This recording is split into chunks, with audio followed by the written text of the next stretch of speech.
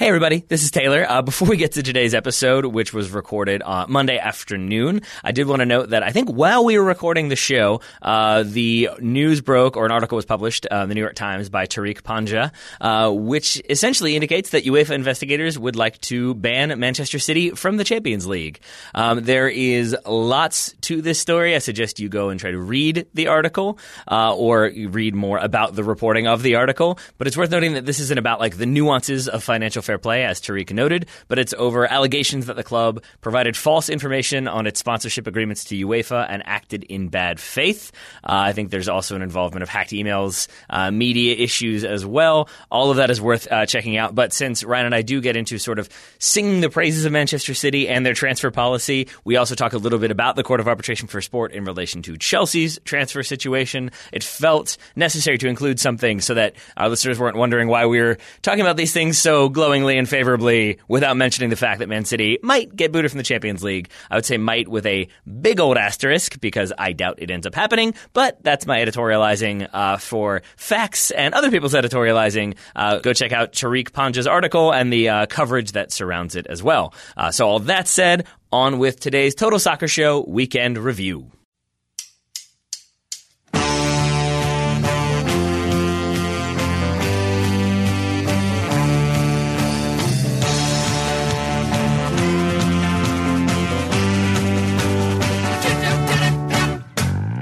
Everybody, and welcome to another episode of the Total Soccer Show, a weekend review episode of the Total Soccer Show. I am Taylor Rockwell, and joining me, I've got a man who's defying, I should say, British stereotypes. It's Ryan Bailey. Hello, Ryan. Ooh, Tay-Tay, I love your way every day, particularly Mondays when I get to speak to you. I'm doing very well, thank you. I have been to the dentist today. Half of my face was numb for most of the day. I've retained feeling now. I've had feeling for about the last 15 minutes, so I think I can hold a conversation with you. I appreciate that. I like the idea of us getting like injury reports at the very last minute, similar to how I forget who was scrapped for Liverpool like right before kickoff. But I like the idea of doing that for you, Ryan Bailey, of like having you sort of update us like, okay, face slightly less numb. I think I'm good to go. Yeah, I can feel my tongue. I can feel all of it now, which is good. That's progress from when I ate my lunch earlier.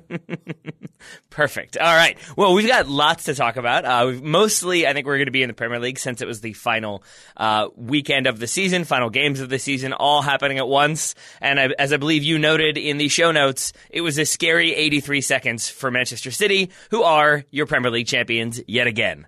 They are indeed. Congratulations to them. Obviously, I think I saw this coming a little while ago. An incredible finish from Manchester City, though. Well, those, was it 14 wins on the spin at the end of the season? I mean, to show that kind of mettle at the end of a Premier League campaign, when you've got a team who are as incredible as Liverpool, breathing down your neck all of those games, I think that shows such fortitude, and that really speaks well of Pep Guardiola and this side. And, you know, there's been a lot of fine margins in this race. The 29.51 millimetre title, we've heard some people calling it because of those clearances and whatnot. But, I mean, you can't really begrudge City for this, can you? No, not at all. I mean, and to your point, I think Guardiola referred to this as the most difficult title he had ever won because they had to win the 14th straight because Liverpool pushed them so much. And so I think you're absolutely right that like it was billed as, you know, there were so many title changes. Really, that was like the game in hand situation. It wasn't really that like one team kept dropping and one team kept picking up.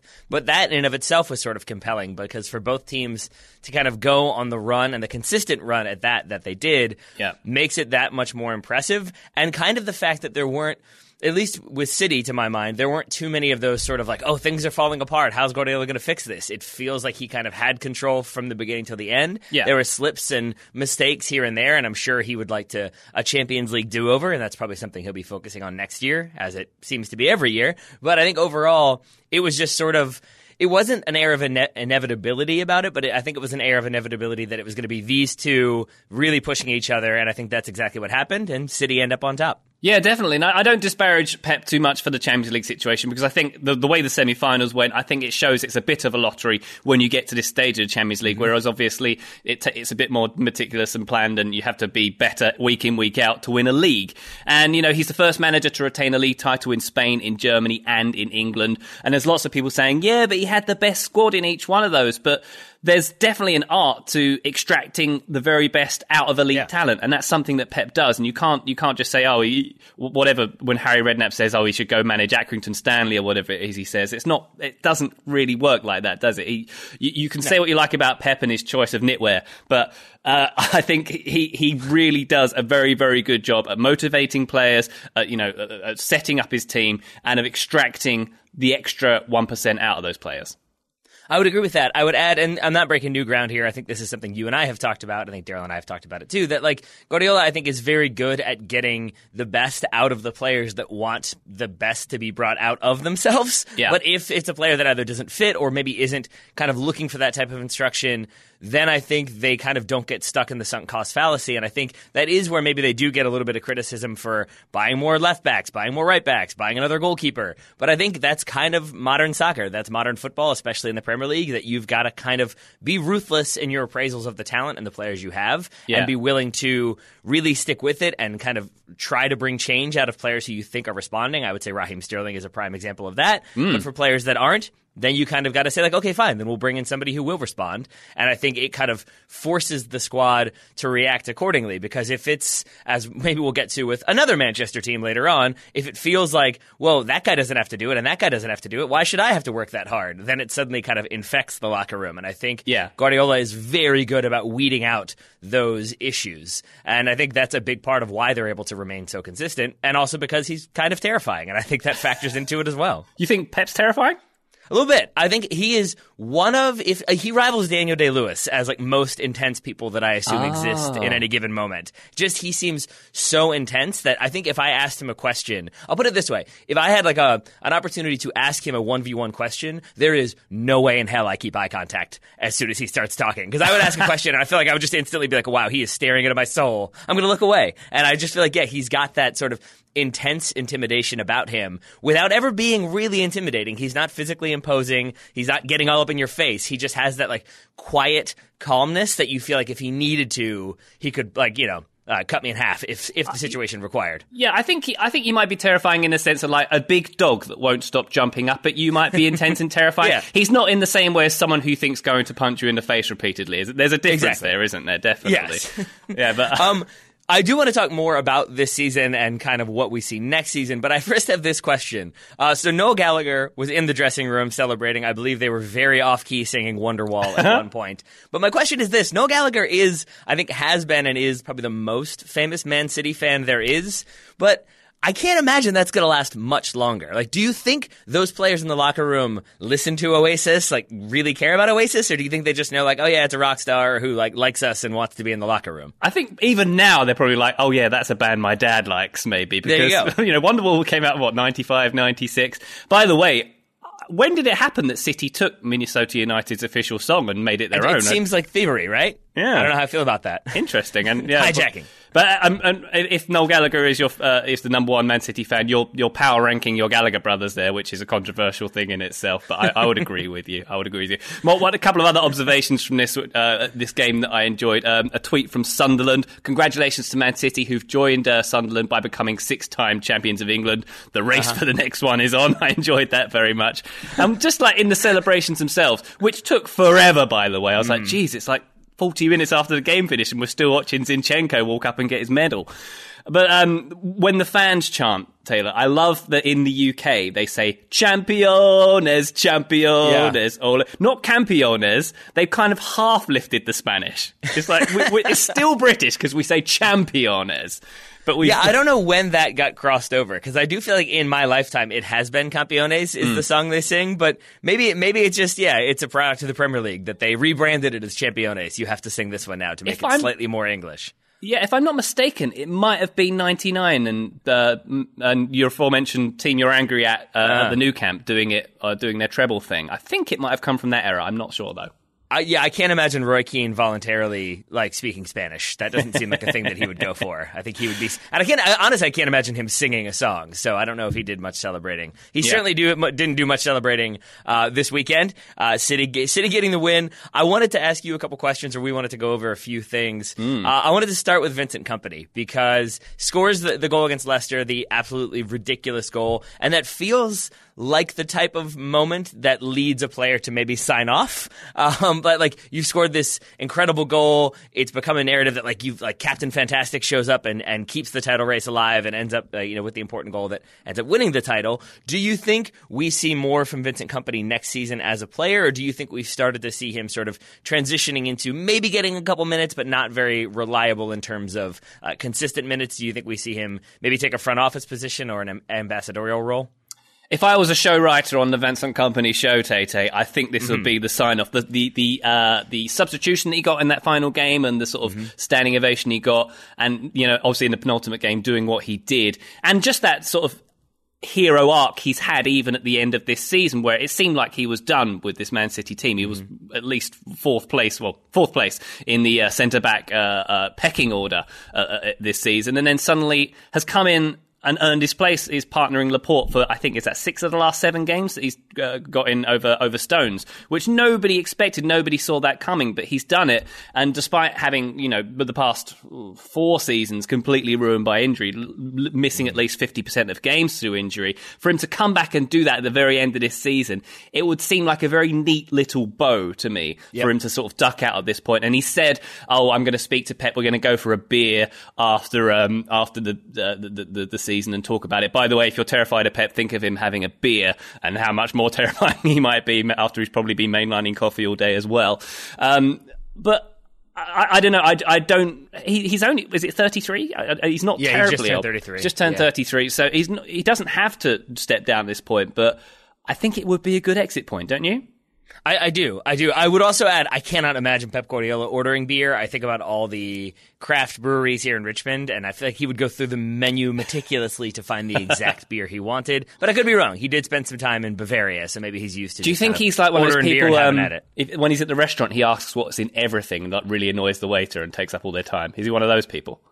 I don't know, because he's so soft-spoken that I feel like there's a chance that he just kind of orders very quietly and then knows exactly what he wants. But makes unbroken eye contact. But yes, I think he also probably wants to make sure. I feel like he's a fitness guru, I'm going to assume. He's pretty svelte. Yeah. So I'm going to guess that comes with making sure you know exactly what you're eating at all times. And to bring it back to what we're talking about, know exactly who you're playing at all times. And I think that is kind of what I expect him to do with Vincent Kompany, is know what Vincent Kompany is capable of. I expect they will try to keep him around because Kompany has become such a huge part of that team and of that organization that I think maybe you look at him as a guy who can come in and do a job if you're maybe not trying to play like a high liner, because we did see him struggle with pace and have to concede, pick up some cards here and there and concede a few fouls that maybe they didn't want to concede because of the lack of pace or perceived lack of pace. So I think maybe you keep him around next season as a role player, as a squad player, as a person who can step in, because I do think that's one area where they may want to strengthen is the center back spot. So maybe he helps kind of bridge that gap a little bit. Well, we have that we've kind of, you posed that question in the show notes, and that's one area that I have it as maybe center backs. But we'll get to that in a moment, because I do also think that he's one who they'll want to keep around because he's been such a good servant to the club that I think they maybe will try to give him a front office job. Maybe they'll make an ambassador and see where that goes. I don't know if he wants to get into coaching, but I wouldn't be surprised if he does, if he starts with one of their various City Football Group organizations in some capacity, and we see where they go from there. So that's my thinking, is that he stays there next season but gets fewer minutes than we've maybe been accustomed to. I feel like maybe not necessarily a better route for him, but maybe the route he'll take is that he doesn't play in the squad anymore and does stick around, because I think, if I'm not mistaken, he has done some coaching with the under-16s. He definitely does a lot of ambassadorial stuff with the club. I think that's where he's very strong. We've seen him give, in the All or Nothing documentary, we saw him give those rousing speeches after they won the league without kicking a ball and all that stuff. So I think he could be definitely kept around in the building, and there must be so many opportunities at that Etihad campus for jobs that he could do there. So I think that might be the best port of call for him. All right. Yeah, so I'm with you on that one, but it does then lead to some of the moves, like to pondering some of the moves they've made and some of the moves they might make. One who I wanted to talk about was Riyad Mahrez. You've been writing about Man City this entire season. For The Athletic, you've been paying more attention to them than I guess you would have been otherwise. I'm wondering where you come down on the Riyad Mahrez signing, because that's one who at the time I thought was a little bit like, wow, you're going from great to maybe even greater by signing another kind of marquee player.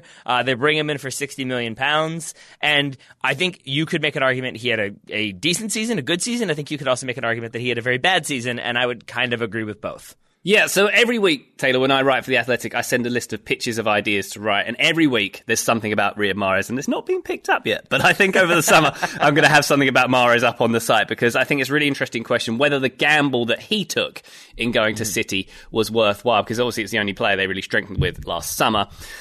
And you could say he's gone from being, you know, the biggest fish in a smaller pond to a small fish in a bigger pond. And I think the gamble has paid off, because when he looks back on his career, he's just won another title, another league title. When he looks back, he'll have played, I think he played 6 times in the Champions League this season. He got 4 starts in the Champions League. 13 starts in a Premier League winning campaign. I mean, he could do a lot worse than having that on his resume. And obviously, you know, people like to have the tutelage of Pep Guardiola. He's been able to work under someone who may be the best manager in the world. Whether he would have been better off sticking it at Leicester and maybe getting them even higher up, you know, who knows what kind of effect he would have had if Brendan Rodgers had come in when he did, if that would have changed things at all. But I think the gamble, personally, for me, has paid off. I think he's been a very, very valuable squad player to City, and he's come in more often than I thought he would. I mean, you could even make the argument if he stays at Leicester, maybe he scores a goal against them in that last game, or penultimate game, and maybe it's only a 1-1 draw instead, so there's that. But I would agree with you that I think it looks good for him. It will look good on his resume. And I think it also probably leads him to raise his game, because I think, similar to what Pep Guardiola said Liverpool did for Man City, I think being in that squad, being around so many very competitive people and a very competitive manager, you necessarily have to elevate your game. Otherwise, you're going to be kind of chewed out or chewed up and spat out, I guess, and moved on. And I also think he's in a situation where I do think he was brought in to sort of be a complement to Raheem Sterling, and then maybe Leroy Sané and Bernardo Silva could continue to develop.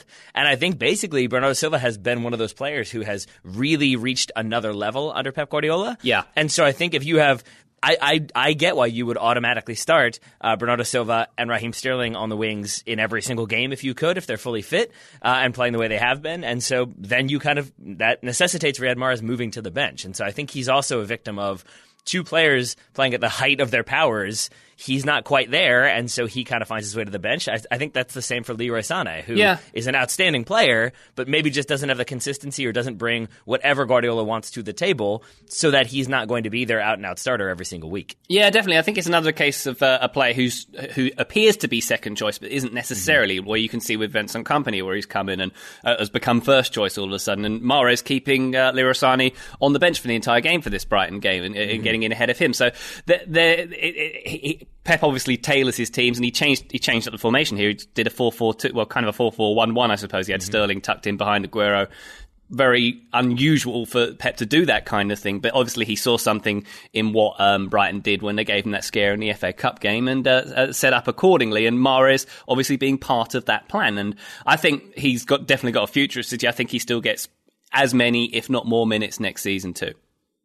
Yeah, and I think he's also one who, I'm assuming he's on pretty high wages, but I'm assuming everybody on City is on pretty high wages, or at City is on pretty high wages. Yeah. So I also don't think it's one of those, like, he's sitting there, it's money burning a hole in their pocket. I don't think that's a thing they've ever had to worry about, but it's not an Alexis Sanchez situation, as an example. So it seems like one where, yes, there's been some stories about how he's unsettled, how he wants more minutes, how he's kind of unhappy, but there have also been stories about Guardiola apologizing to Riyad Mahrez and trying to find more roles for him and trying to find minutes for him. And it does feel like one where, if you look at the kind of depth of talent that Manchester City have and the number of competitions they're going to be involved in every single season, it feels like as long as you're content to maybe only start 14 to 20 games, 14 starts this season, like, I think then, in the Premier League that is, then I think that's a spot where he will kind of continue to develop and improve his game. If he doesn't like that, if he wants to move on, then I think there will be a number of suitors for him, and I'm sure some who will pay over the top for him. So I think either way, this season probably isn't as smashing of a success as he would have liked, but I think it still ends up in the positive column in my book. And that's what I'm going to go with. I'm also inclined to talk... Sorry, did you want to talk more about Riyad? No, I was just thinking, you've made me think, if he did go somewhere, where would he go? And the first club that popped into my head was PSG for some reason. I mean, I feel like that's always a safe bet. PSG, it would have been PSG and Monaco, but then Monaco seemed to have quit spending a little bit of money, so maybe not Monaco as much anymore. Yeah. So we are going to talk a little bit more about what Man City may do next season, how they may improve, or what changes they may make. But first, we should probably talk about today's first sponsor, SeatGeek.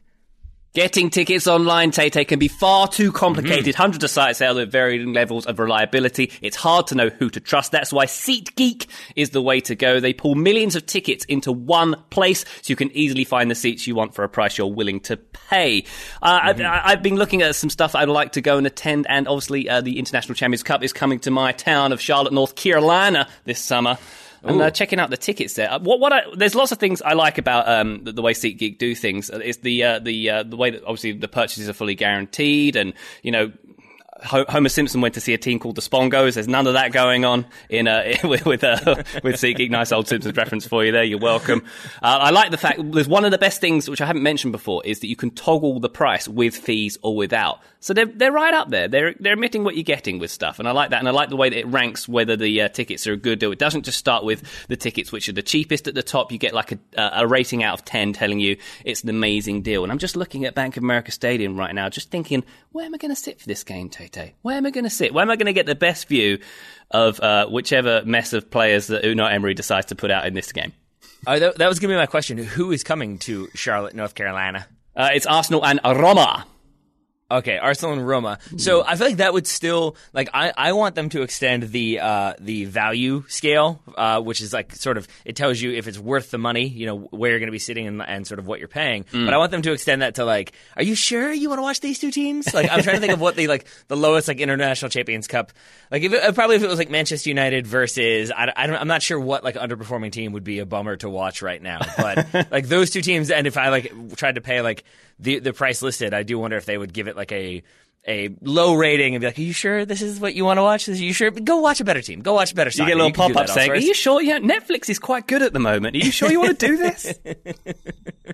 But I do appreciate that if you want to attend International Champions Cup games or any athletic competitions, comedy events, theater, live shows, live music, SeatGeek has you covered. And if you get the app on your phone, it's the easiest way to sort of shop around for tickets, see what's coming to your area. You can make it local. You can then check like national ones or regional ones, because Richmond doesn't get the biggest shows always, but DC just to drive away, so you can sort of check and see what's going on. How far are you from DC? Either about 90 minutes or 6 hours, depending on Interstate 95. Depending if you run or drive. Yeah, I think the longest I've done was 4.5 hours. Wow. That was a super fun day. And then if you're really hustling, and if everybody on 95 is choosing to go about 10 miles over, which they usually are, then you can get up there pretty quickly. It kind of varies. So that's always the ideal. And then the ideal for our listeners is that they can get $10 off their first SeatGeek purchase. Ryan, how can they do that? They can do that by going to SeatGeek.com and entering the promo code TSS. I think it's SeatGeek.com. Yes, it is. And they've got an app as well, which you can use, both of which are very pretty to look at. I love them very much. You can go there and use the promo code TSS, which stands for Total Soccer Show. I just figured that out. Oh, good on you. You're so wise. You're so wise. All right. So thank you to SeatGeek for sponsoring today's episode. Thank you to Ryan for figuring things out on the fly. And thank you to Ryan for talking to me about Man City and not gloating. I know you're not like a huge City fan, but I feel like writing about them enough. You have a little bit of loyalty to them. But with that, I wanted to ask you then about your loyalties when it comes to next season, because usually there's one or two players who maybe kind of get moved on or cast aside. We talked about Vincent Kompany already. I don't think that will happen to Riyad Mahrez. Pep Guardiola has said he's going to be there, so I expect him to be there. Yeah. But I'm wondering, how do you think they will strengthen? What moves do you think they will make this offseason? It's $1 million question, isn't it? Because you felt the same thing at the last season. How can they possibly make this team better? And it was Riyad Mahrez who was added in, which wasn't the ingredient that we expected it to be.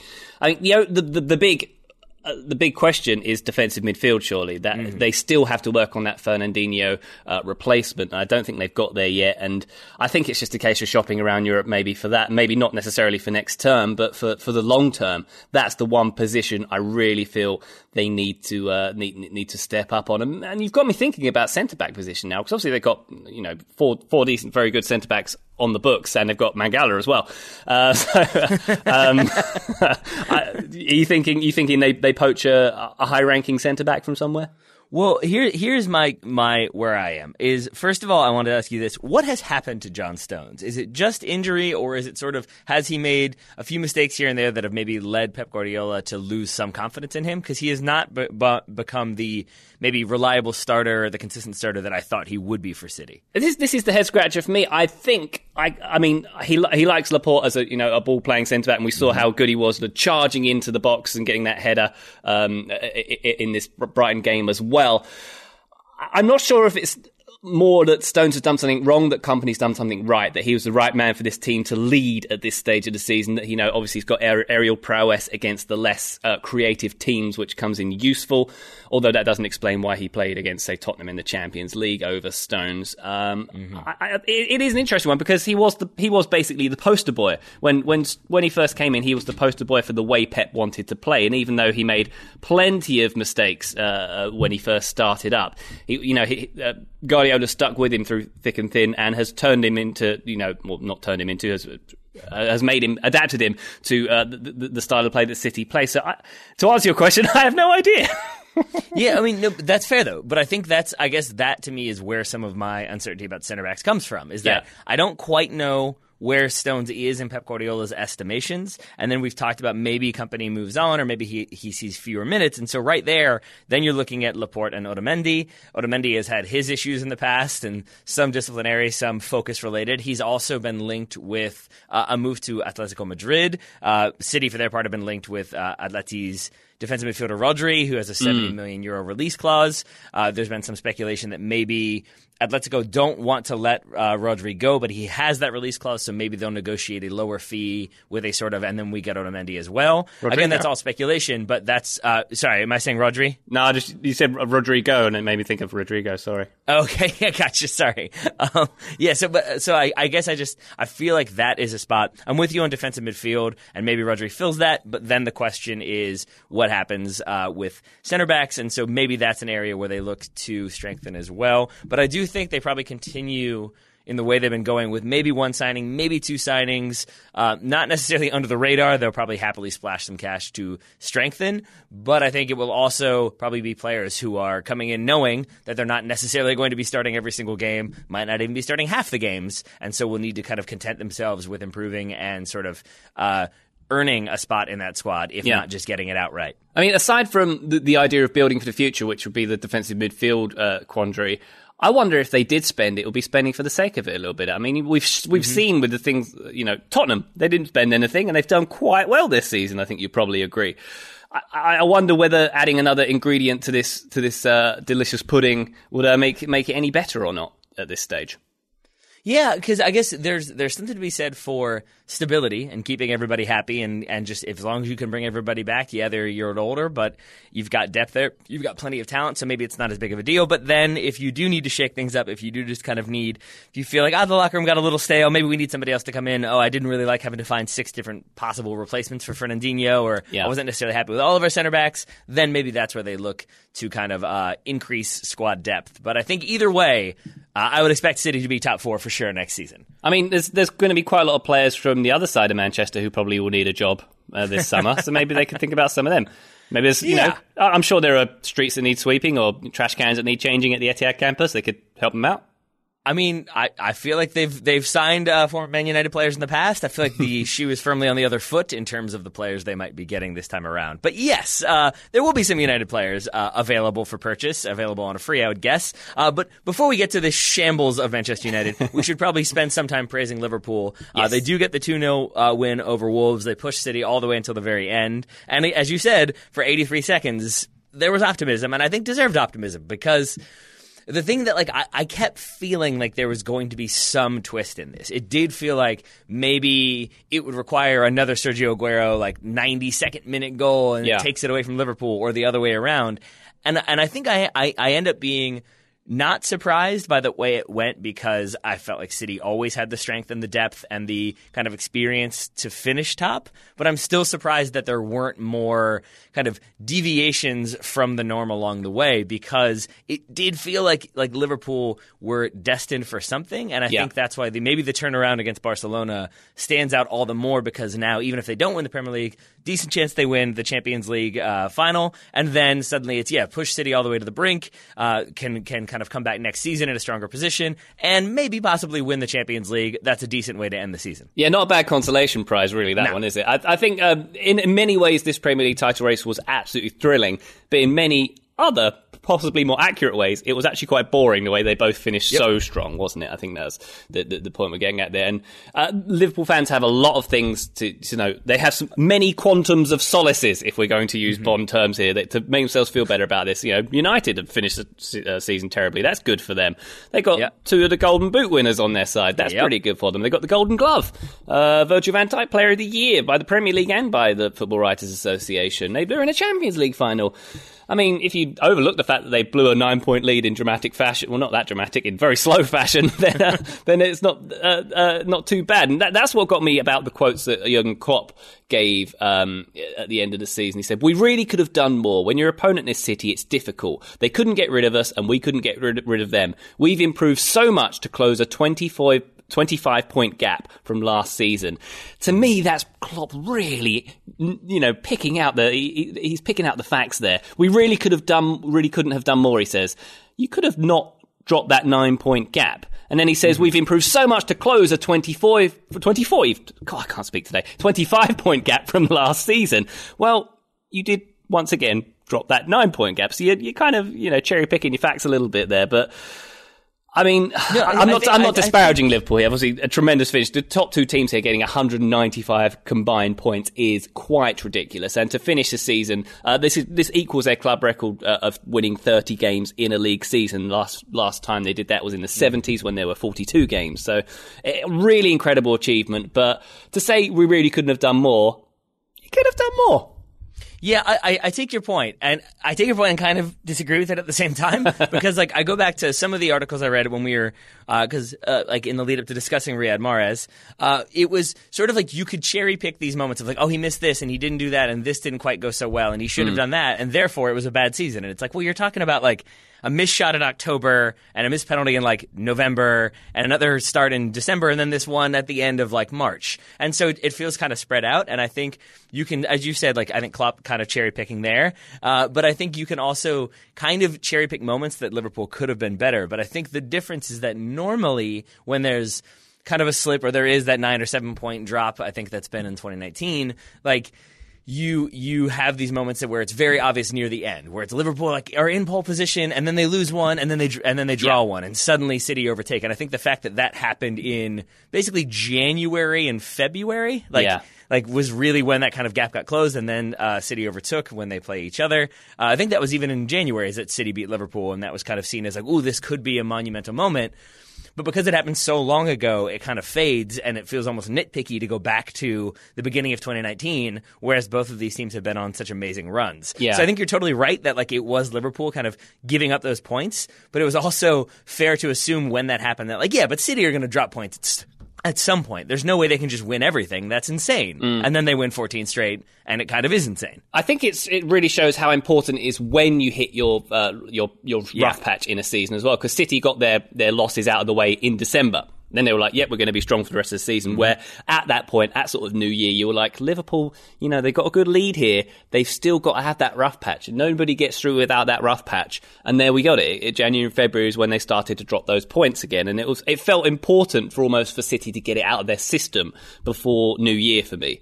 And I think that was important, and it just shows you how important it is to peak and trough at the right moment. And another example you could say even at the other end of the table is Cardiff. Look how strong they finished in that campaign. They'd have done that, 7 or 8 weeks ago. Could have been a different story, maybe a different momentum they would have had. So it's a bit of a shame in that respect. Well, to be fair, they're playing terrible opposition, so I think you can't really give them too much credit on that one.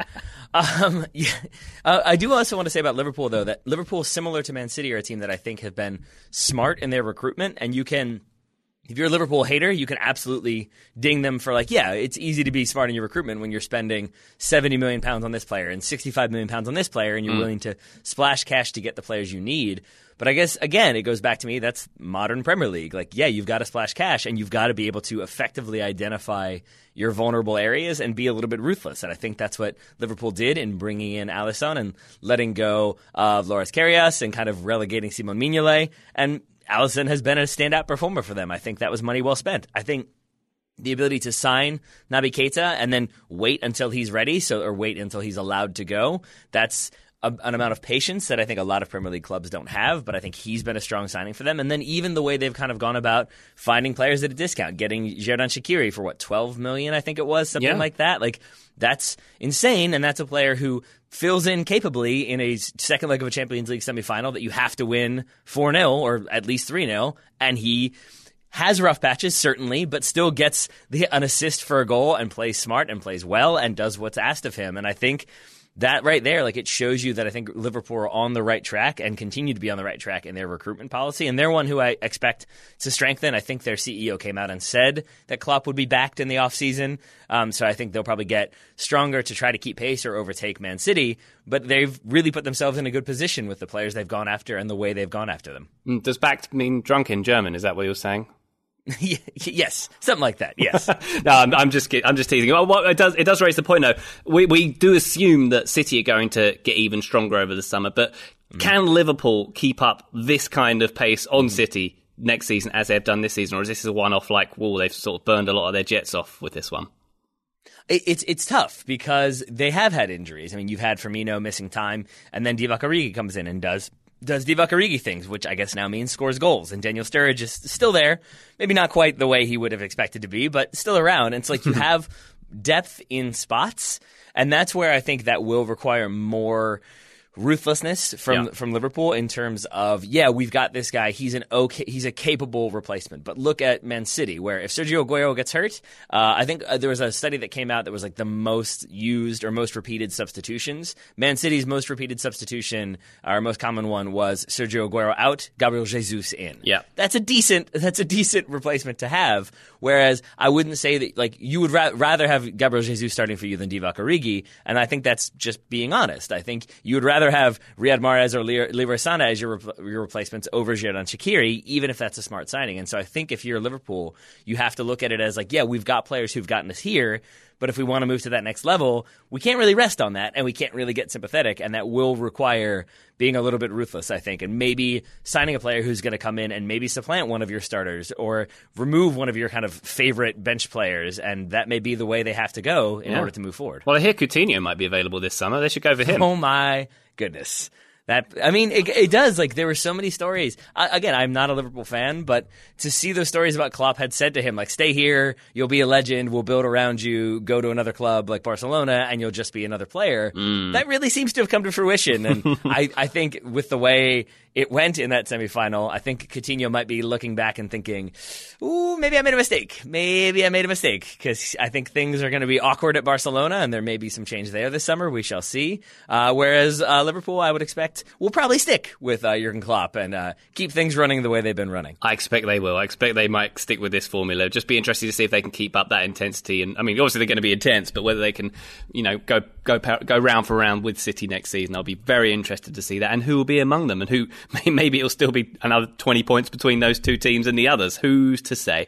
It's the rich tapestry of this thing we call the Barclays. There we are. Well, we have more Premier League to discuss, certainly, but I also wanted to talk about today's sponsor, Dollar Shave Club. Ryan Bailey, I would like to know how you got ready for your day. So you're going to the dentist. I'm assuming you're like me in that you want to be at least a little bit put together when you're going out in public. And when you have an engagement like the dentist, you're at least kind of brushing and flossing. But I'm wondering, how did you get ready? What's your daily schedule? Are you shaving every day? Is it an every other day sort of situation? I am a twice weekly, or bi-weekly, if you will, shaver. I like to get it in twice a week, and I did it this morning because if I'm going to somewhere where someone's going to be touching my face a lot, I don't want to be a gross and gruff, hairy, manly man. I want to be nice and smooth for the dentist. Courteous on me. That makes sense. What about flossing? Where are you on flossing? We need to talk about this. I do flossing once every 6 months when the hygienist does it for me.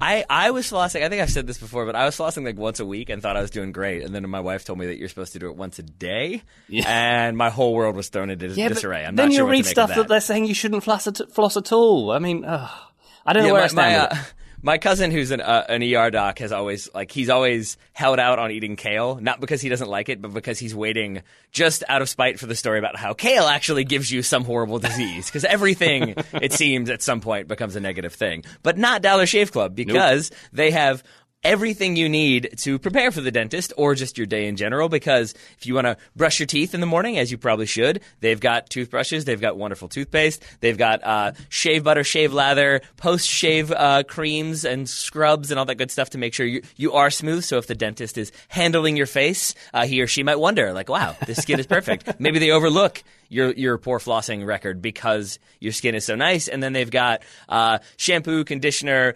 face wash, soap, all that stuff to get you ready in the shower as well. So from top to bottom, from head to toe, Dollar Shave Club has everything you need to get you going for your day. And right now, you can get a Dollar Shave Club starter set for just $5 each. Ryan, how can they do that? What does Dollar Shave Club have for our listeners? Dollar Shave Club's got these little sets, as you say, $5. It's got a shower one that's got a body cleanser, a shampoo, and a daily face cleanser in it. They've got the oral care set, which is toothpaste and a toothbrush, as you would expect from a oral care set. And also they have the shaving set with razor cartridges, a razor handle, shave butter,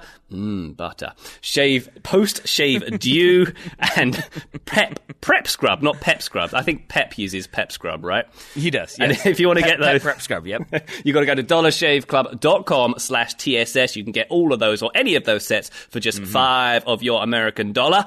That's dollarshaveclub.com/TSS. One more time, dollarshaveclub.com/TSS for those sets. I'm going to be getting some of those myself. They look jolly splendid. I love I love a really good, like, manly shower gel that has like a manly scent to it, because a lot of the shower gels in my home have been gendered, non-specific gender in the past. I'm familiar with what you're getting at. But when you get to like a manly one, it's like, I don't need to put aftershave or a spray on today. I've just used a manly shower gel. I'm all good. The one that I will say, like, I felt awkward with that, because I was like, oh, I'm sure my wife prefers it when I smell of lavender and honey. and then like the first time we got Dollar Shave Club, I used their facial cleanser and their the body soap, and she was like you smell good, and I was like, oh, okay. So but apparently that is preferred over lavender and honey and whatever else. So I prefer it when you smell of lavender and honey, for the record. Okay, well, that's fair. That's fair. I'll make sure to set that aside for you, Ryan. But then, and I've said before, I don't think it's in one of their starter sets, but if you want to look at their individual products, you listeners, or Ryan, I do use their pomade pretty religiously, because it is very strong and has a nice hold, but it doesn't give it that sort of waxen consistency that nobody ever needs. I'm in the market. I want to try that. I'm going to try that for sure. We are. See? I'm just making sales to Ryan. That's my goal now. But again, yes, dollarshaveclub.com/TSS. Thank you very much to Dollar Shave Club for sponsoring today's episode. Ryan, I think we now have to talk about Manchester United. I warned you in advance this may end up in a little bit of a rant. This is something that Daryl frequently has to navigate, but he's not here right now, and I'm feeling agitated. I'm sorry. Well, the following things that I'm going to relay to you, Tate, might not help that agitation. I'm going to lay down some headlines for you.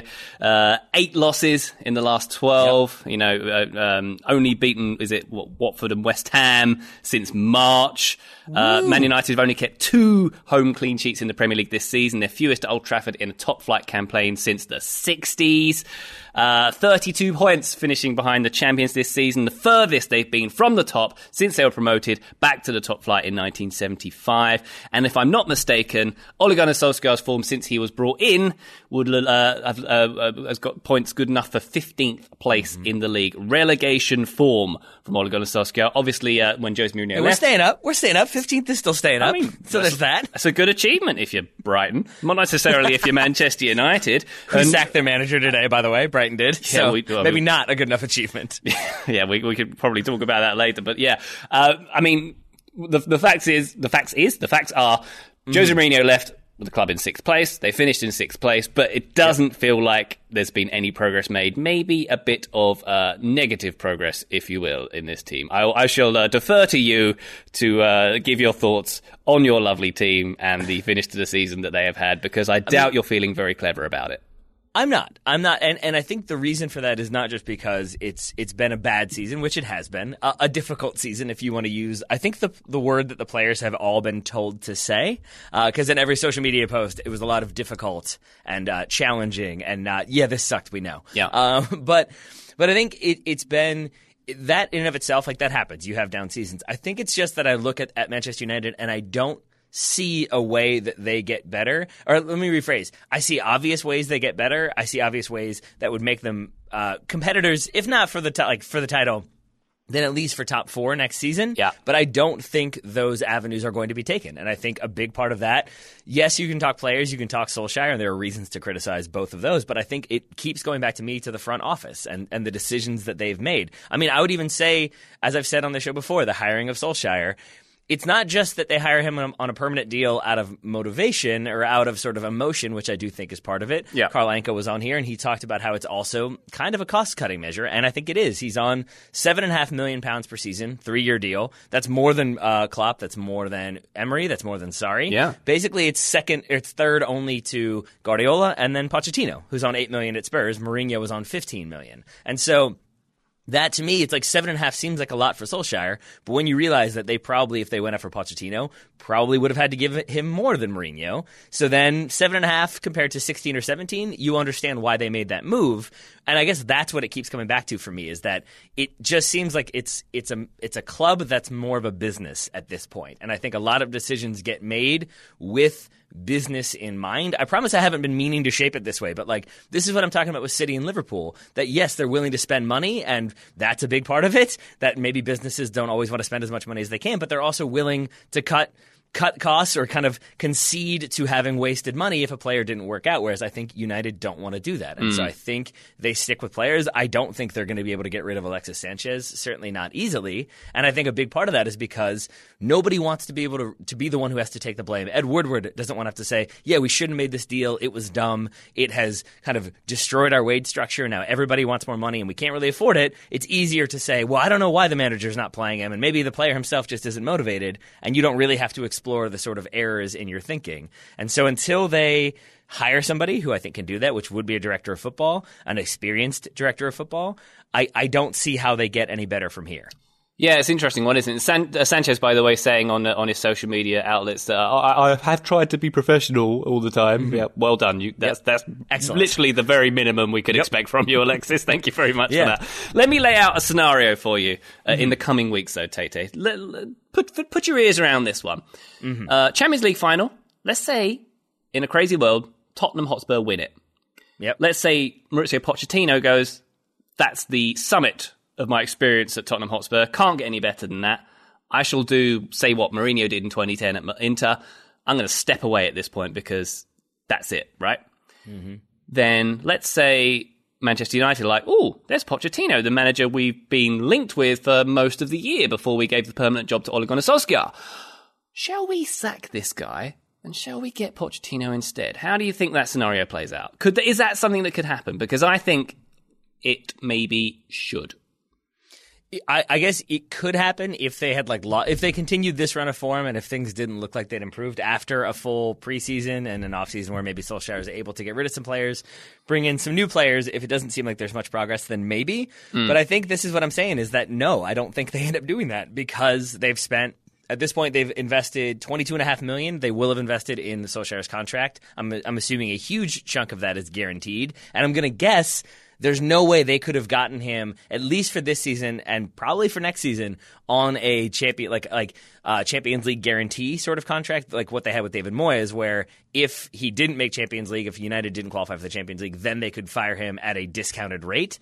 There's no way Solskjaer would have agreed to that. No. This season, because there's no guarantee that they would have gotten top 4, especially in the position he took over. So I think that they probably don't have much recourse to get him out of his contract, so it then means paying him that full amount. And I guess that's what I mean, is I think that they don't want to take that hit. Ed Woodward doesn't want to have to say, yeah, I made a mistake, we shouldn't have signed him. That's the, 4th manager now that I've sacked, that's been sacked since I took over. Maybe it's only the 3rd? Yeah, it's 4th manager since I took over, but it's still like, it's not a good look for him. So I don't think they would do it. Yeah. And that's what's especially troubling for me as a fan, not as a person who is supposed to be neutral and does a show, but it's the idea that, like, yeah, you could have Pochettino out there, who I think would be a very good manager and has proven himself to be a very good manager. Back up here. You think they wouldn't do it because they think it looks bad? You think this is a club that worries about if it looks bad?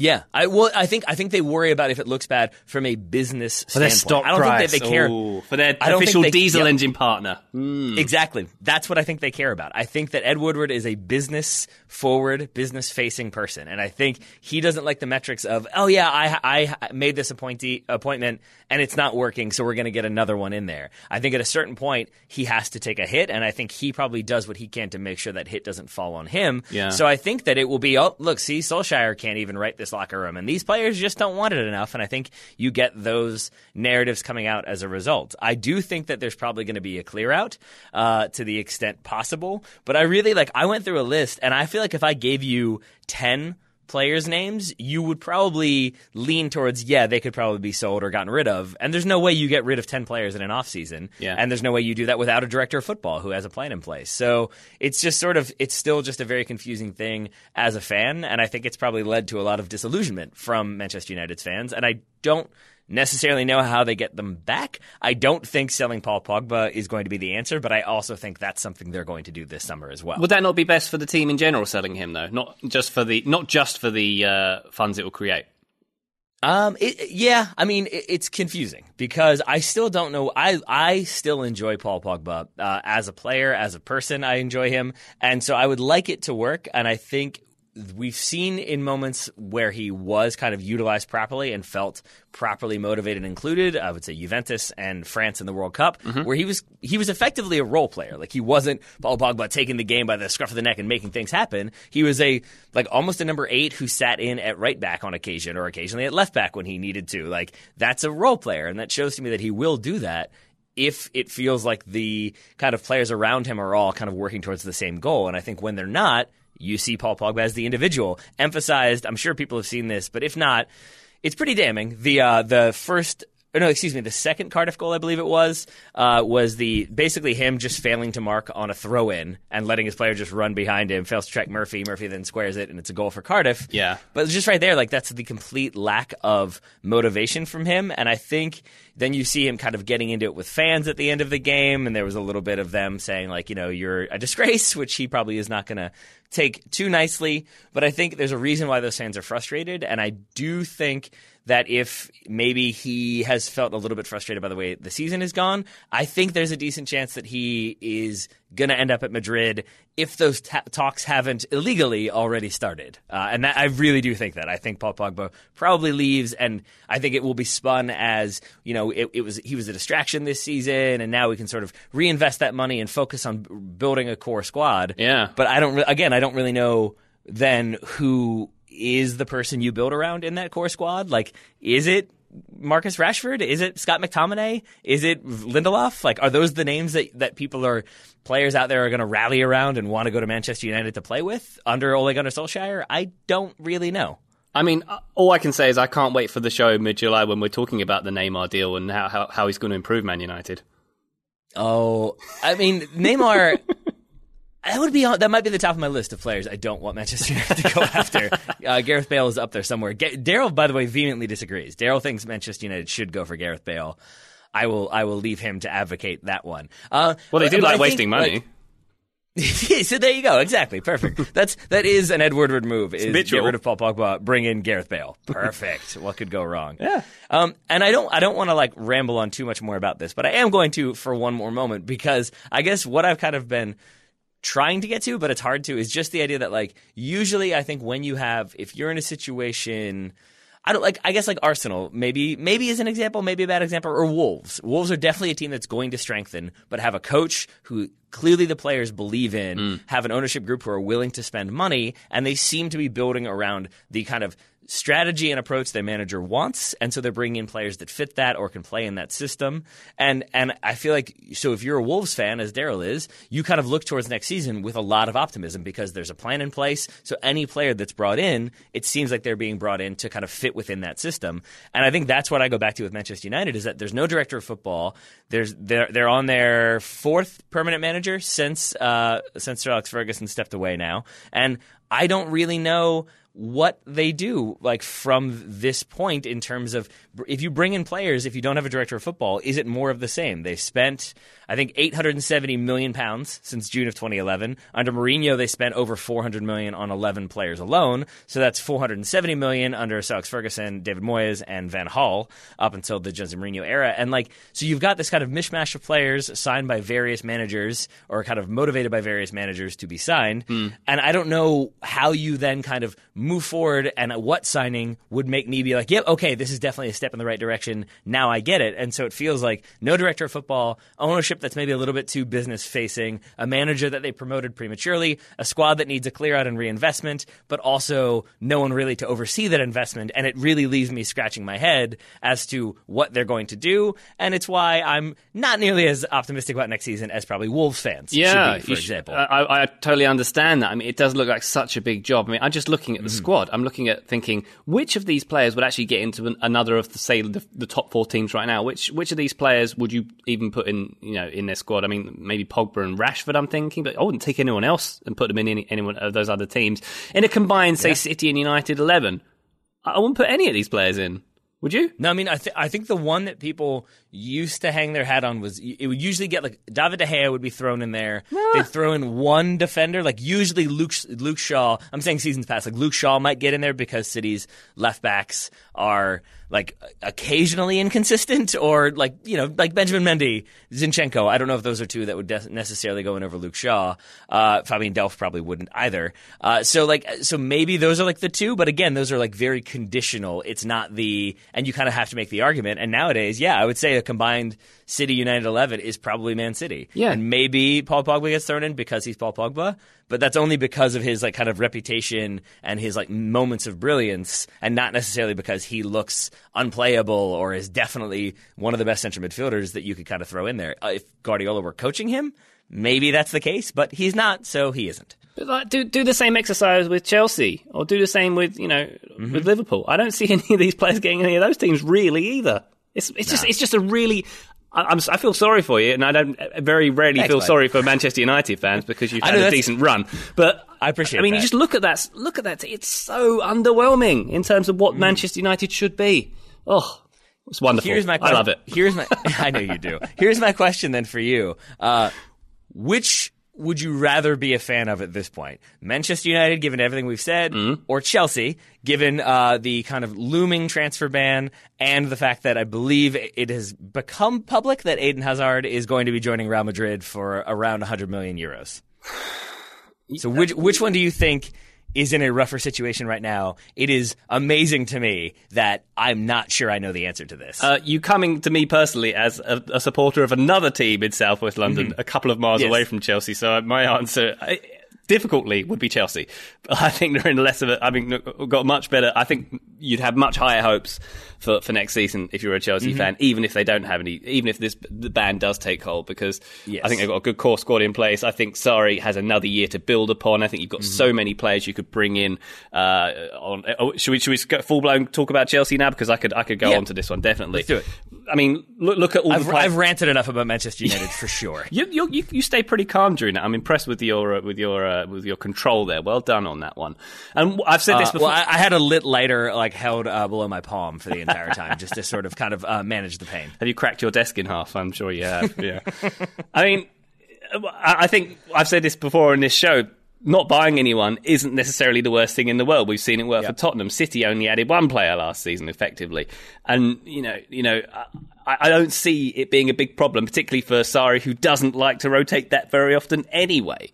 And look at all the players they got to fall upon who are on loan. They got Tammy Abraham, who's been bossing it in the Championship, and Batshuayi, Bakayoko's been doing much better in Italy this season. And you got Reece James at Wigan, who's a pretty versatile player. Kurt Zouma, Mason Mount, and players at Chelsea who could get a bigger role, who very much deserve a bigger role, like Loftus-Cheek or Callum Hudson-Odoi. Yep. There's so much. I think, not only do they have a much better squad on paper than Manchester United, but I feel like they've got more potential, and they've got a manager with a philosophy, even if the backroom aren't necessarily working towards that philosophy. But I would feel much more positive if I were a Chelsea fan, and I think that's a fairly obvious answer, is it not? Yeah. No, I think it is. I think worth noting, you pointed this one out before we started recording. So FIFA rejected Chelsea's transfer ban appeal. Chelsea have said they will take it to the Court of Arbitration for Sport, and I think that's the usual protocol that teams that have had this in the past, Barcelona and Atleti, to name two.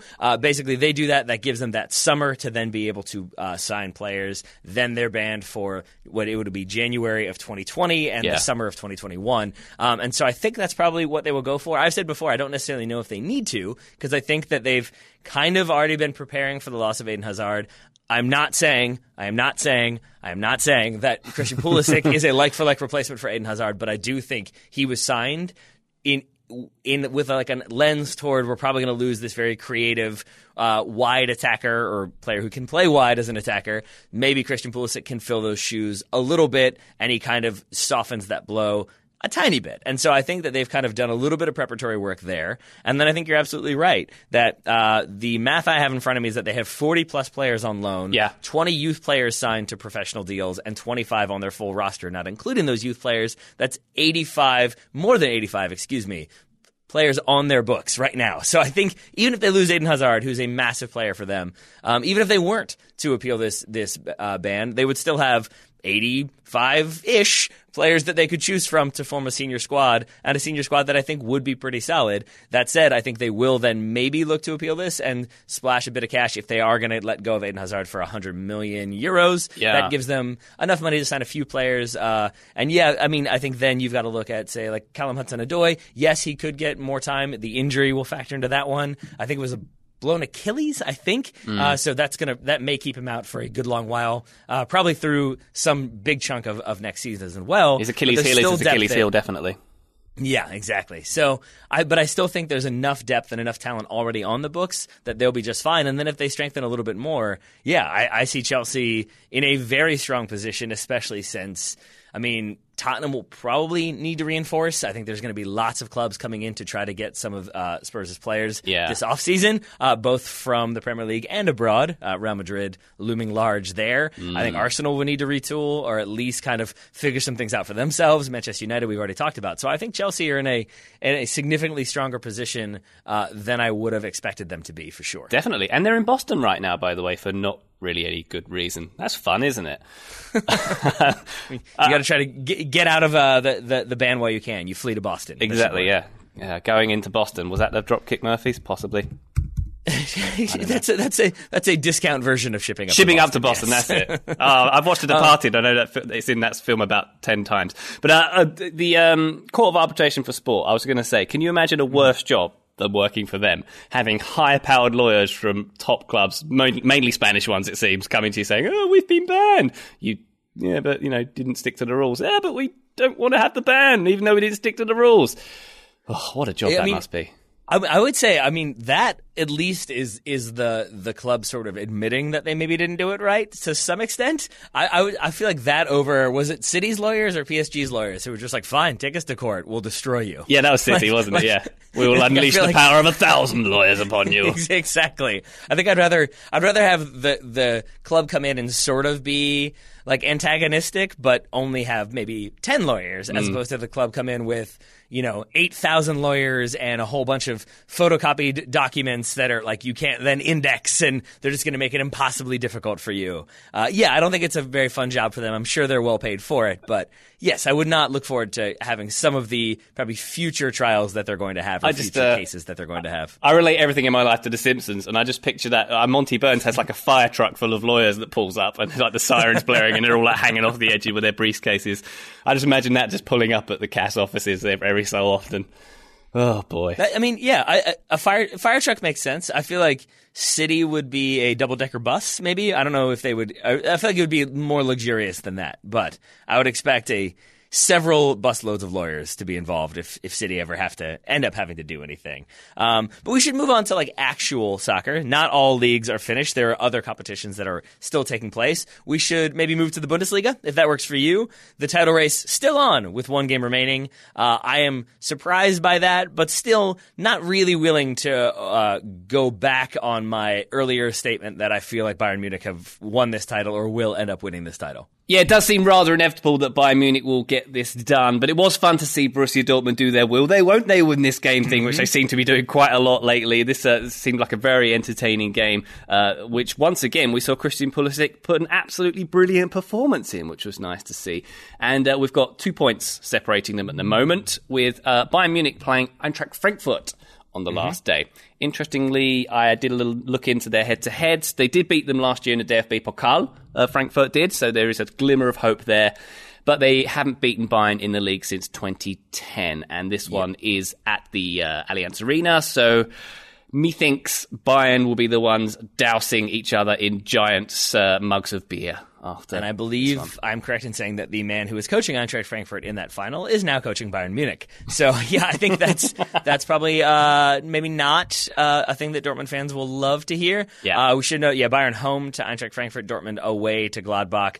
Frankfurt and Gladbach both chasing the final Bundesliga Champions League spot as well, which I believe Gladbach occupy right now. So both of those teams do have something to play for. But the other thing worth noting, so a draw would put them both level on points if Bayern drew and Dortmund won. So they're both on 76. The difference there being that Bayern right now have a plus 52 goal difference, Dortmund plus 35. Yeah. So it would need to be Dortmund winning by 18 and then Bayern drawing. Otherwise, I think basically a Bayern loss is what Dortmund are going to need, which, stranger things have happened. We shall see. It's been a weird end of the season overall because you have like the Champions League insanity, but then you also sort of have, as we've already talked about, the Premier League sort of going the way we thought it would. France went the way we thought it would. Spain, Italy went the way we thought they would. So we'll see if Germany kind of continue on with the kind of the narrative of the season. But instead of talking about that for right now, let's talk about Christian Pulisic for a moment because, as you said, another strong game for him in his final game at home for Dortmund. They're on the road, as I said. So maybe he continues this fine run of form. What do you think then the future holds for him at Chelsea? As I said, probably not the like direct replacement for Eden Hazard that people would like to see. Chelsea fans would like to see, certainly. What do you think next season looks like for him? Do you think it's success? Do you think it's a good move? Any of those answers would be appreciated. I think it is a good move, particularly securing his services before this ban comes in. Seems to be an inspired bit of in hindsight, it seems inspired anyway, doesn't it? And when the deal was first announced, I was thinking, oh, really? Where does he kind of fit into that team? But I think it makes sense the more you think about it, because of the way Chelsea play, because of the way Sarri play, that build-up play from the midfield, likes to put those through balls in either to the middle of the box or to those wide areas where a player cuts it back. And I could see Pulisic very much being suited to that kind of attacking movement as well. And just looking at the way he's ended this season, these last 3 or 4 games with Dortmund, he's looked sensational, hasn't he? So he's really gearing up for something here. And I think he's more than a match for the Premier League. So I'm definitely looking forward to seeing him playing in the Premier League. And particularly if Eden Hazard does finally gets his wish to go and join Mr. Zizou in Madrid, I think it'd be really good for them. And are you with me on this one? I think this is the other reason why I sort of I would be more optimistic if I were a Chelsea fan than a United fan right now, is because Chelsea uncharacteristically stuck with Maurizio Sarri. Now, maybe they sack him this summer. I don't know. I feel like that's increasingly unlikely. And I think, if they get rid of Eden Hazard, not to paint him as the malcontent, but it feels like he is one who, of a couple of Chelsea players who didn't really love Sarri ball, didn't really buy into the system, and has previous of not necessarily wanting to do things that he doesn't want to do for his manager, Jose Mourinho being the obvious one there. Jose Mourinho has beef with everybody, though, so, again, big grain of salt. But I do look at what I think of with the Napoli teams that were so successful under Maurizio Sarri, and it's hard work, and it's a lot of running, and it's buying into the system. Yeah. And Gonzalo Higuain has not looked as sharp as maybe Sarri would have liked, but I think another season, a preseason, maybe that helps him. If they end up getting him on like a permanent, I think he's still on loan. I can't remember if it's a permanent deal or not. But if they go for him, like he has familiarity. Jorginho obviously does. N'Golo Kante, while it hasn't been his best season, and there's been much made of him kind of being shifted out of his position, he seems like a player who just kind of is down for whatever he's been asked to do by his manager. That seems to be his MO. And so then you bring in Christian Pulisic, who I think will perform like the tasks given and what's asked of him, and I think will work hard and try hard. And I think that maybe is like oversimplification, but I think it's a big part of kind of endearing yourself to Maurizio Sarri. And so I think he will be a player that kind of fits what Sarri wants to do with Sarri ball or modified Sarri ball. And I think it ends up being a smart move for them and a solid move for them and a solid move for Christian Pulisic at a time when, even though he's getting minutes now and has started to improve, and I feel like was a direct response to me kind of talking about how he hasn't been dominant for Dortmund, it does still feel like he's kind of reached the point where he needs a move from Dortmund. And that's not a thing that I've ever said previously, I don't think. Daryl and I talked about how he felt like he was in the perfect position at Dortmund, at a big club, still getting minutes, still playing in the Champions League. But it does feel like the way this season has gone, his lack of consistent minutes, his lack of consistent starts, it feels like it's a smart time for him to move. And it's a smart, I think, place for him to go if things kind of continue as we think they might. If they implode dramatically, as they also might, then maybe it ends up being a bad move. We shall see. We shall see, indeed. But to continue my run of comparing everything to The Simpsons, Taylor, I'm seeing you in your Man United shirt disappear back into the hedge a la Homer, and then you're emerging with a nice blue shirt, or a terribly designed blue shirt, as it were, for next season. We'll see. I don't think I'll ever wear I do not think I will ever hardcore support another team again. The thing I have said before is what I feel like I may end up being is more of a sports atheist. I'll always root for DC United. I'll always root for Galatasaray. Manchester United, even if they're just shambles of a club, it's still Manchester United. The one, they were linked with an ownership takeover from the Saudi government. That would do it for me. I think I would be out on Manchester United. Then I would kind of disappear into the hedge and emerge, I guess, either shirtless or just wearing an actual just T-shirt and not a Manchester United jersey, if we're going that Homer route. Very principled of you. I like it.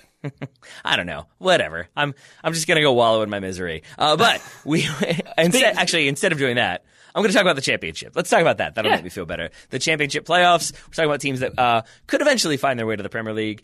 First legs are done. Aston Villa with a 2-1 win at home against West Brom. Derby with a 1-0 loss at home to Leeds United. Anything jump out to you from either of these games, Mr. Bailey? Yeah, lots of things. I thought the Conor Hourihane goal in the Villa-West Brom game was pretty wonderful, wasn't it? Tammy Abraham had a very good shift, which I'm sure Chelsea will be keeping an eye on. And Dwight Holmes in the Derby Leeds game. Did you see him in that in action? There's a clip going around on Twitter of him being an absolute pit bull, getting 3 or 4 tackles in a row. He looks vicious. He looks great. So I'm looking forward to seeing a bit more from him as well.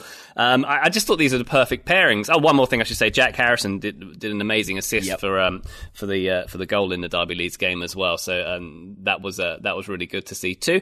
But yeah, these two Championship semi-finals have been really well paired off. You've got the Midlands Derby, and then you've got the Spygate Derby in the other one.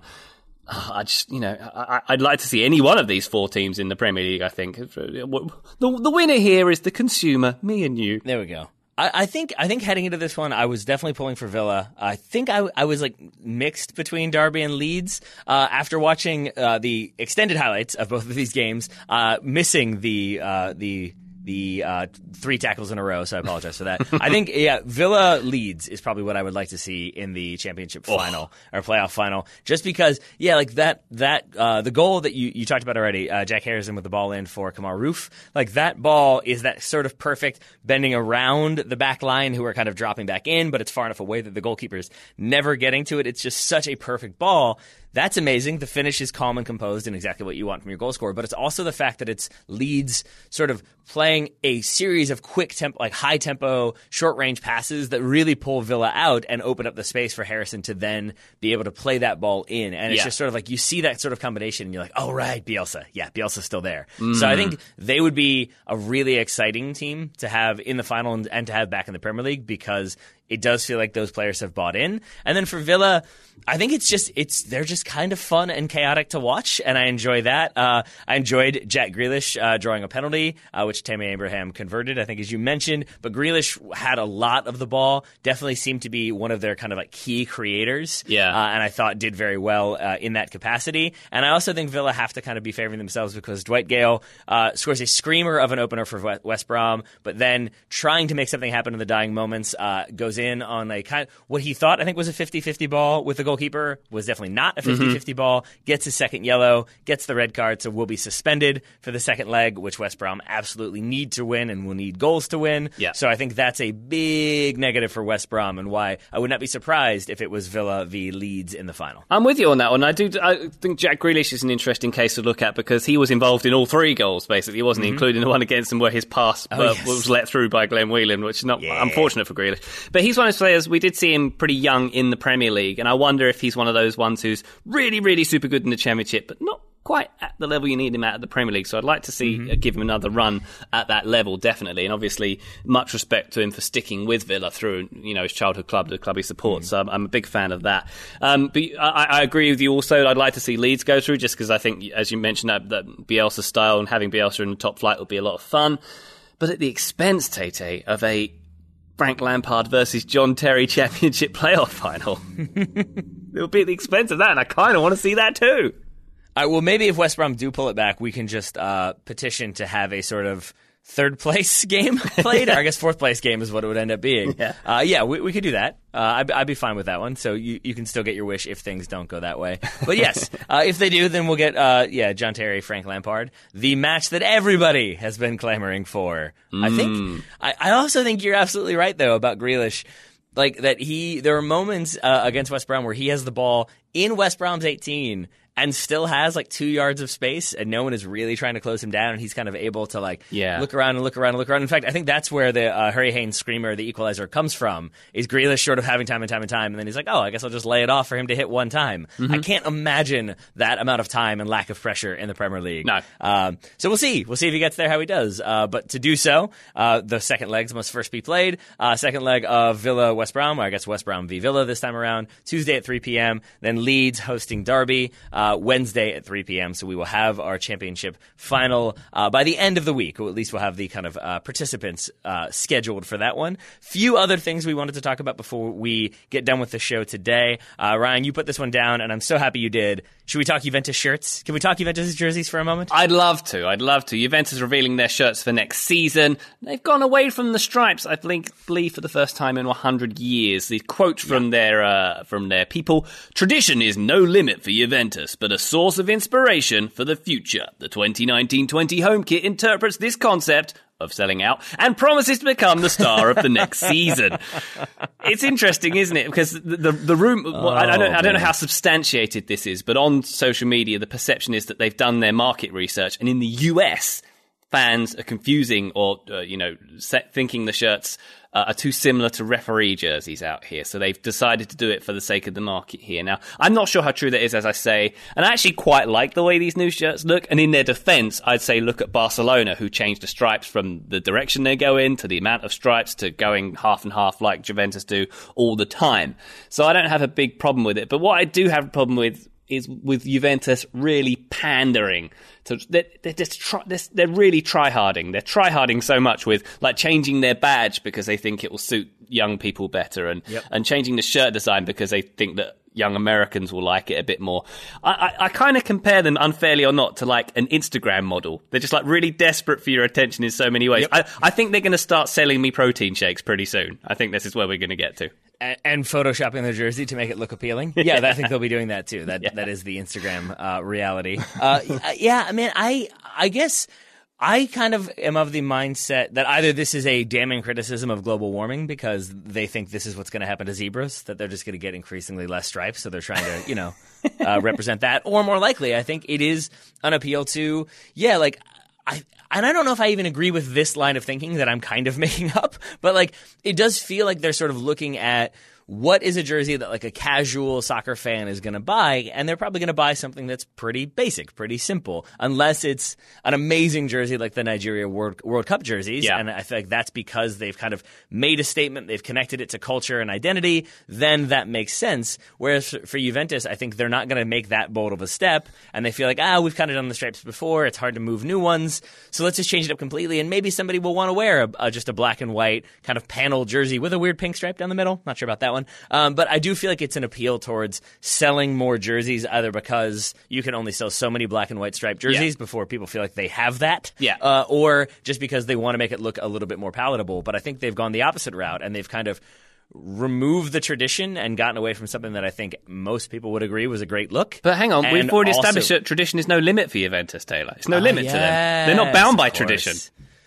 Oh, they're not even bound by playing to the rules in the league. We know that. It is weird, man. I forget that they they redid the logo and then they got the Jeep sponsorship, right? Not sure on the timeline. I feel like that was the timeline, because I remember at the time people being like, "Oh, they've got a Jeep logo for their crest now. That's weird." And then suddenly they had Jeep on their shirt, and that may have just been like, maybe I'm misremembering. That's one. Two, that may have just been like coincidental that then Jeep came along and decided to pay a bunch of money. But I feel like there's three, which is that they had like some kind of a conversation about like, yeah, we'll get you involved in the redesign and it'll all look good. And all of those are indicative to me of Juve, that I could believe all of them again, which is a sign that they're just kind of making some decisions towards selling some jerseys, increasing market share, maybe trying to remain competitive for if and when the European Super League launches, and they can definitely be a part of that. Well, their president, Agnelli, of course, is the president of the organization trying to push for that European Super League. So there's some joined up thinking there you've just made. Perfect. Let's end on a happier note, shall we? Let's. We talked about Germany briefly, very, very briefly, I should add. But we want to talk about Schalke for a moment, because David Wagner has taken over at Schalke, has been given the job there. Formerly of Huddersfield, was sacked this season, but in like very amicable circumstances. That it felt almost just like the board. We're like, yeah, it's kind of what we have to do at this point, but we recognize that we haven't given you any money and have the, like, I think the second lowest budget, if not the lowest budget. Cardiff might have had the lowest budget. But I think for what he did for keeping them up last season, for getting Huddersfield to the Premier League in the first place, like I would caution people, not that many people are, but I would caution people against sort of looking at this as like, a guy who got sacked by a team that was relegated, that's who Schalke are going for. And I would see it more as a guy who has played for Schalke, so has connections to the club, has coaching experience going back to Borussia Dortmund under Jurgen Klopp, and has kind of brought those new innovative ideas and has brought his own new innovative ideas to Huddersfield. I would expect him to do the same to Schalke, and I think it's a very solid appointment. Yeah, definitely. And I think if you looked at the positions of not hiring someone because they've been sacked previously, then no one would ever get hired anywhere. And there's that, yes. Look at Ranieri as well, of course, falling upwards into his current position as well. So it's a similar thing. But I think it's a very good position for Wagner to be in, because he can't get any worse than nearly going down. So, well, I suppose you could go down. I mean, getting relegated by Huddersfield and then with Schalke nearly going down. Yeah, he's in a strong position to it can't get any worse for me. I am happy where I am. Yeah, but I mean, even in terms of the Schalke job, I mean, he can't do any worse than they've done this season. The only way is up, I don't right? think so. Yeah, I cannot imagine them being back in the relegation zone, which they were in for a little bit of time. And I think even bottom half of the table, I don't expect to see that next season. And then I'm also excited because this is, again, maybe I'm reaching here, but David Wagner is a U.S. international.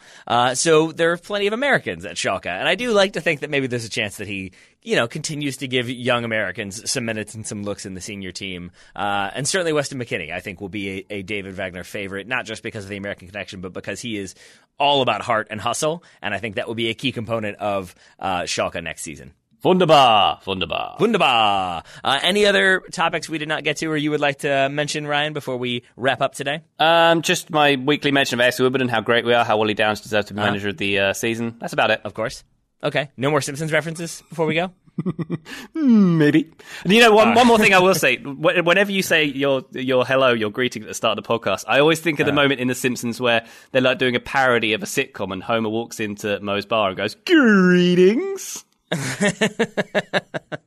I will take that. That's to be compared. It's wonderful. To The Simpsons in a somewhat favorable way. I will take 100%. So thank you for that, Ryan. You're welcome. And thank you very much for joining me to talk about lots of the Premier League, a little bit of Championship, a little bit of Bundesliga. I very much appreciate it. Always a pleasure, never a chore.